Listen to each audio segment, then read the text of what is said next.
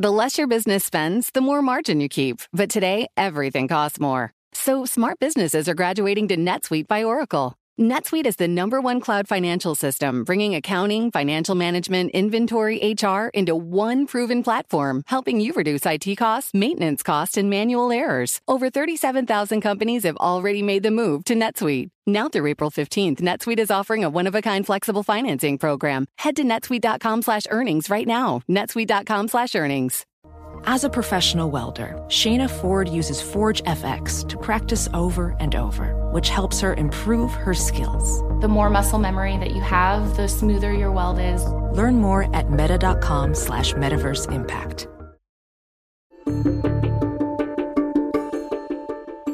Reid Hoffman is one of the most successful entrepreneurs and investors in Silicon Valley. As an entrepreneur, he helped to build PayPal and he started LinkedIn. As an investor, he was an early investor in Facebook and an early investor at Airbnb. On this episode of Peer-to-Peer, I sat down with Reid Hoffman to talk about those different skills of being an entrepreneur and an investor. The venture capital world today seems like it can never get any better. Everybody seems to be making money.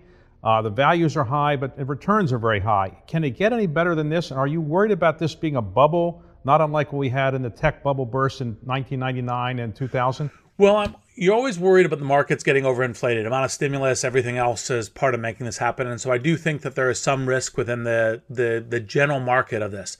Now, that being said, technology is accelerating the transformation of all industries. There's what artificial intelligence can do to all industries. There's obviously, that's the leading edge of software. There's things happening with AR and VR. There's things happening with crypto and fintech. And so all of this area, I think, is very much accelerating in the future. And so I think that's part of the reason why the venture industry has been so good, is because technology is important in redefining many key industries. Hey, now, Silicon Valley is not the only place in the United States where there are technology investments, but it seems like the Silicon Valley companies seem to be the most valuable, and that's where the most activity is occurring. Is there something about Silicon Valley that makes it unique and better than other areas of interested in technology in the United States? Silicon Valley itself has a number of overlapping network effects. It has a network effect of essentially being the hub by which a lot of English-speaking entrepreneurs from around the world come to start their software businesses or key technology businesses. There's the hub for capital and the knowledge and investing that goes into it. There's a hub of talent for people growing these companies. It's part of the reason I wrote this book, Blitzscaling, for how do you build technology companies at a global scale, lightning fast, and the talent. There's network effects of learning and of sharing of information.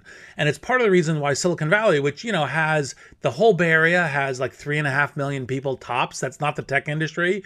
And, why half of the NASDAQ emerges out of Silicon Valley is for those kinds of reasons. And those network effects are what make Silicon Valley great. What about around the world? Is China likely to catch up and pass Silicon Valley as a leader of technology? I think it's one of the greatest concerns that Silicon Valley knowledgeable people have, because China is amazing. It has huge amounts of tech talent. Everyone's acting like an immigrant, with hunger.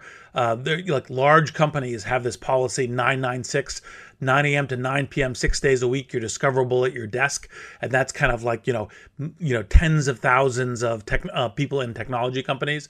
And they're doing a lot of innovation. There's things that we learn from China, and so I think that China is going to have one very strong creation of the technological future. It's one of the reasons why in Blitzscaling we call it the land of Blitzscaling.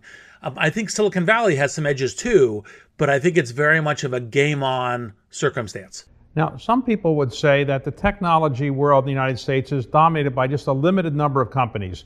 Google, Facebook, Apple, Netflix, Microsoft. I'm sure you're familiar with all this.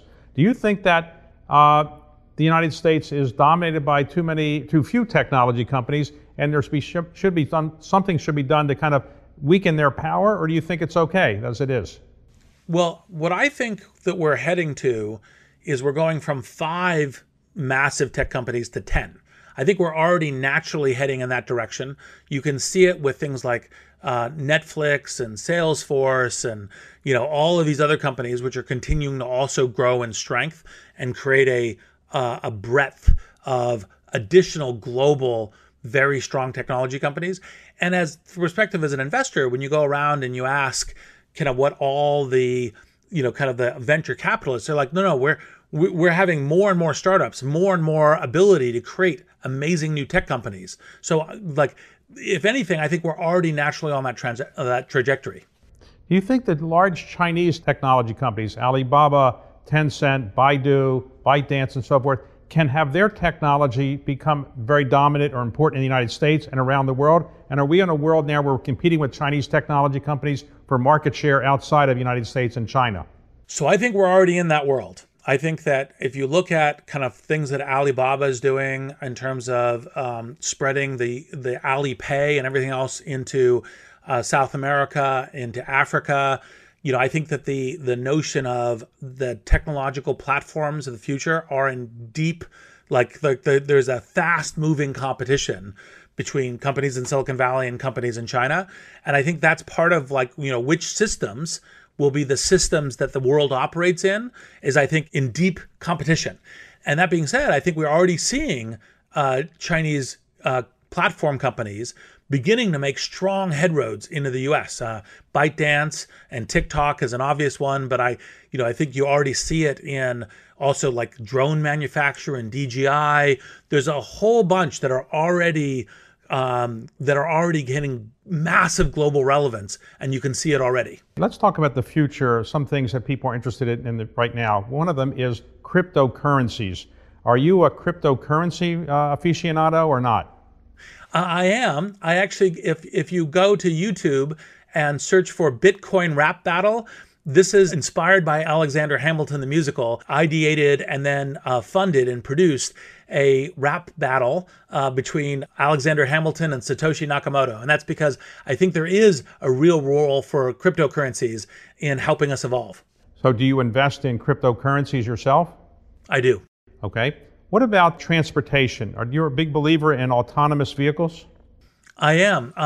I've invested in Aurora and Neuro because actually, in fact, it's literally a question of when, not if, and how soon for when we have autonomous vehicles. It'll make all of our societies better. It will save, tens to hundreds of thousands of lives. It will enable a huge amounts of increase in productivity. And so I think it's a great thing that we should be accelerating to as societies. Have you been in one of these cars where you were not the driver and you feel safe? I do, and I do.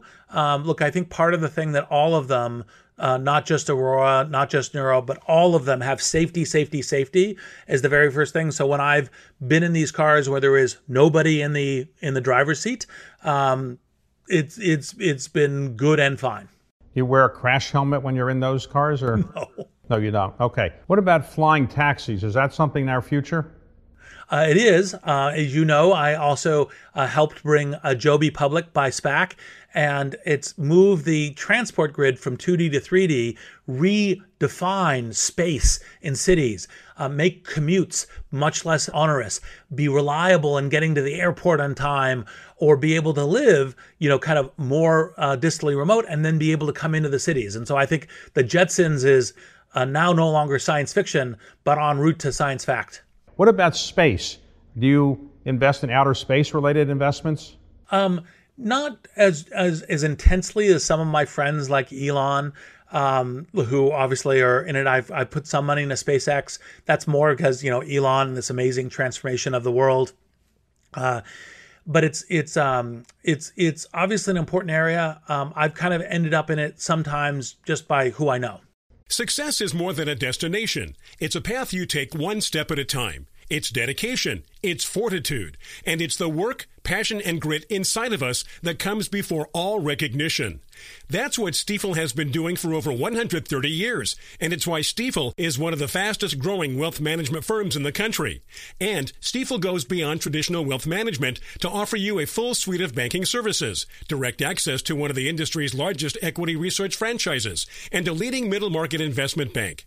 Quietly, yet strategically, Stifel has built a company and culture unlike any firm on Wall Street.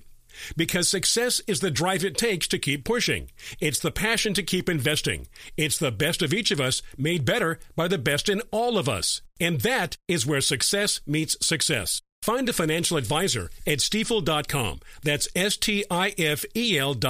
Stifel, Nicholas & Company, Incorporated. Member SIPC and NYSE. So let's talk about how you became an investor and an entrepreneur. You were going to be an academic, and then I guess on a road to Damascus kind of epiphany, you said, I'm not going to be an academic, I'm going to be something more important than an academic, I'm going to be an investor. Well, actually, right? I didn't start with investor. It started with a product creator. I wasn't even necessarily starting with entrepreneur. It was, how do we think and speak better? How do we make ourselves better as individuals and as a group? Well, actually, this medium of software, this medium of constructing new products, it was kind of like I was just beginning to get that lens of what does the internet mean and how do we all work together and play together and live together using the internet to redefine our space and redefine our networks in order to be better. And I should go create that. Well, as you were starting this career, you were invited to join a company that was called PayPal, and PayPal turned out to be a gigantic success, later sold to eBay. What was your job at PayPal? Well, so when Peter Thiel and Max Levchin started PayPal, they each invited their friend who most understood and had entrepreneurial experience to be on the board. So that was me for Peter. And then after about a year of being on the board, I was thinking about going and starting another company. And Peter said, no, come join PayPal full time and help us because, you know, you've been helping us so much on the board and you understand this stuff. And we have so much to do because PayPal was an early blitzscaler. Its theory was it was going to be a bank, and that was not a workable theory. So we had a great customer acquisition engine, but how do you redefine the payments OS was something that was all in front of it, even as it was exponentiating its burn rate. So I joined PayPal full time, stepping off the board. All right, so PayPal was ultimately sold, as I mentioned, to eBay for about $1.5 billion or so. You got your share of the profits. You then became an angel investor. For those who don't know what an angel investor is as opposed to a devil investor, what is an angel investor? Well, sometimes there may be investors that entrepreneurs think are devil investors, although that's usually more post-fact. Angel investors are individuals, usually with some expertise in this area or some knowledge of the entrepreneur, that tend to invest of the earliest stages of a company. Frequently, well, it's an idea on the back of a napkin or an entrepreneur just thinking about doing something, although that has all, like all investment, has professionally scaled and does so kind of individually. Not with a firm, the resources and assets of a firm, the platform, the network that a firm brings. And so that was what I started doing, mostly just because I was interested in other folks who were building these great projects that I wanted to help out with and participate in. Hey, when you started doing that, you did it relatively prolifically, and you became known as maybe the most active and maybe the most successful angel investor in Silicon Valley. One of the companies I think you invested in was at Facebook? Yes. So what did you see in the young Mark Zuckerberg? Did you say this is going to be one of the great companies in the world, or you just said, I'll take a chance? So Facebook had already successfully launched a product that when it opened up a campus, because when I did the investment, it was strictly only a kind of a university campus, network, not the whole world. But when it opened up a campus, in 6 weeks, 80% of the campus was using it 6 times or more per day. And so you could just look at the usage curve and go, this is interesting. The person who's created this is really interesting. And even though back then Mark was very quiet, so had a tendency to not talk very much, long pauses, minutes long pauses in the conversation where you're like, is this conversation over? You could see that he was very smart, and you could see what was the trajectory that Facebook was on was really interesting. So let's talk about this. You're an angel investor. You're doing pretty well. People are coming to you all the time with deals, and while you might miss one or two, basically you're doing quite well. Why did you join a firm called Greylock, an excellent venture capital firm, but why did you need to be joining a venture capital firm? You're already your own venture capitalist. You had enough money to start your own firm. Why would you join Greylock?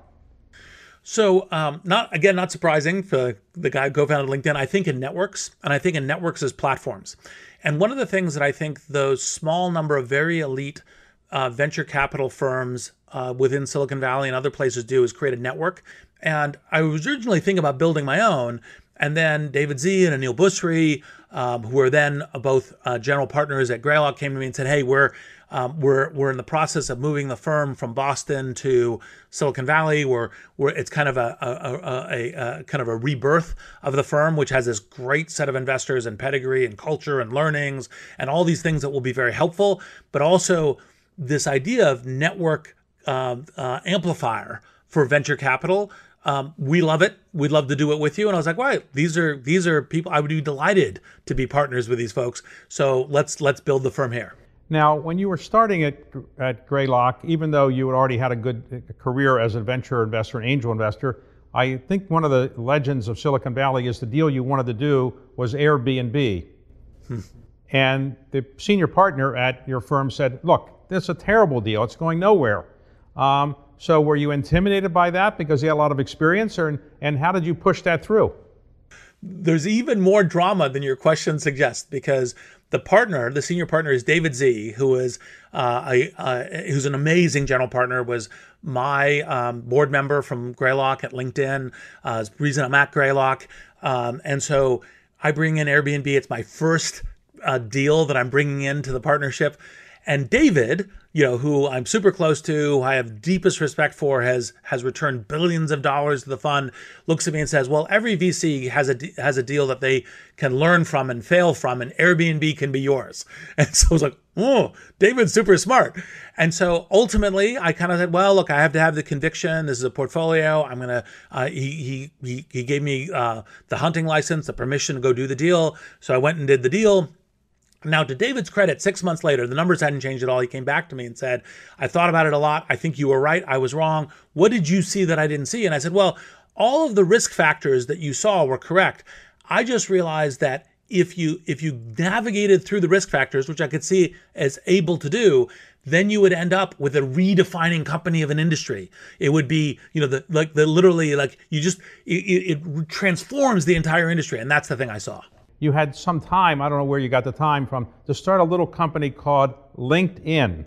The goal was building something that enabled every individual professional to transform their career by collaborating within a network. Success is more than a destination. It's a path you take one step at a time. It's dedication, it's fortitude, and it's the work, passion, and grit inside of us that comes before all recognition. That's what Stifel has been doing for over 130 years, and it's why Stifel is one of the fastest growing wealth management firms in the country. And Stifel goes beyond traditional wealth management to offer you a full suite of banking services, direct access to one of the industry's largest equity research franchises, and a leading middle market investment bank. Quietly, yet strategically, Stifel has built a company and culture unlike any firm on Wall Street. Because success is the drive it takes to keep pushing. It's the passion to keep investing. It's the best of each of us made better by the best in all of us. And that is where success meets success. Find a financial advisor at Stifel.com. That's Stifel.com. Stifel, Nicholas & Company, Incorporated. Member SIPC and NYSE. So in addition to venture investing, you had some time, I don't know where you got the time from, to start a little company called LinkedIn. How did you have time to start a company called LinkedIn while you're a partner in a venture firm? Well, actually, I started it much earlier than Greylock. That's actually how I met Greylock, because David Z led my Series B. So I was doing angel investing while I was the founding CEO and co-founder of LinkedIn, but I didn't start venture investing until after I'd hired Jeff Weiner to be the CEO of LinkedIn. And LinkedIn ultimately was sold to Microsoft for roughly $26 billion or something like that. Did you ever anticipate something like that when you started the company or helped to start the company? So one of the things to think about when you're strategizing, and it's like my first book, The Startup View, has this framework called ABZ planning, which is part of it, is to think about the spread of outcomes. Like what's the great possible outcome? What's the worst outcome? What are the intermediate outcomes? What are the things that change the landscape of it? So I always knew that LinkedIn could be a network as a platform that would be transformative. And I also knew that it was the kind of thing that most aligned with Microsoft's mission. So did that mean that I knew that Microsoft was going to end up buying it for its kind of the largest acquisition in its history? Or, and the answer is no. I thought it was a possibility. It was an outcome. It wasn't the goal. The goal was building something that enabled every individual professional to transform their career by collaborating within a network. All right. When you sold the company to Microsoft, you went on the board of Microsoft. And let me ask you about that. Microsoft was a technology company that came out of nowhere, became a dominant software company. Many people thought it would go south as it was, getting older and older. It transformed itself when Satya Nadella became the CEO. Were you shocked and surprised at how the company has become one of the most valuable companies in the world again? No, for a number of reasons. One is Microsoft has always had an enormous amount of talent throughout the whole company. The technology depth, Microsoft, has actually created a whole range of products within not just the commercial side, but also Microsoft Research. And so there's always this raw amount of talent. And then obviously having some key franchises like Office and Windows and other kinds of things, and being willing to be bold in creation of Xbox and the gaming franchise. Now, that being said, I'd say that the thing that Satya brought back with vigor to the company was a focus on earning the ability to build the next generation of products, starting with his own background in Azure, but also kind of transforming across the company. We are only one company in this universe, and we are doing our absolute best to surprise and delight our customers. So let's talk about the different skill sets. To be an investor, you need a certain skill set. What is that skill set, and what is a skill set, and how is it different to be an entrepreneur? So, I'll start with an entrepreneur because I think it's a little easier, which is, the game is hard, but the definition is easier, which is you have a vision for where the world is moving towards, where you can help build it towards. Frequently in the case, a new technology or a market shift or something that gives you that kind of market opportunity. You can assemble through your network the assets, not just capital, but talent, the ability to build the new product or service. And you're driven by kind of the cadence of a complete focus on how do you navigate that path, which can include pivoting, includes risk management, and a bunch of other things. But it's that build of building something from nothing, and then in kind of blitzscaling, getting it really large very fast. As an investor, what you're looking at is judging entrepreneurial talent in that same kind of circumstance of, can this set of people, can she or he, sometimes better to have two or three founders, do that, run this race. And the key thing that's a difference between being the entrepreneur, where it's kind of the all-in focus, this is the only thing I'm doing, and an investor, is that you're making the judge. You're not running the race as the investor. The founders, the entrepreneurs, they are running the race. You're helping as much as you can, but you have to judge, can they do that? And then can you help them as best you can get there? But it's the key difference in skill. So to make people feel good who aren't as successful as investors as you are, do you have some failures you can tell us about where you made a terrible mistake, you lost all your money, just to make the rest of us feel good? It depends on, do we have days? I can go through the list. And actually, by the way, the interesting question about the analysis of here is not as much of the companies that you invested in and went to zero. There's a large list of those companies that did that. The real thing is the companies that you missed. So like missing Twitter, missing Snapchat, missing Pinterest. Those are much worse outcomes than you put in, $100,000 or $1 million or $10 million in this other company that went to zero. So final question, if somebody said, I want to be the next Reid Hoffman, person who's starting companies, investing in companies, doing good things for public policy, what would you say is the best training ground to do that, and how should somebody prepare to be the next Reid Hoffman? Well, I'm still young enough that I'm still hoping to be the next Reid Hoffman myself. But that being said, there's a number of people who are like this within Silicon Valley who bring an entrepreneur's mindset, an entrepreneurial success, together with an investing mindset, and play a central role in the network. And many of these folks are folks that I work with. I could literally spend another hour listing names. Ali Partovi at Neo, other areas by which we collaborate with these folks. And so I think there's a lot of people out there who are all going to be the next themselves, with this amazing kind of track record and luck. Thanks for listening. To hear more of my interviews, you can subscribe and download my podcast on Spotify, Apple, or wherever you listen.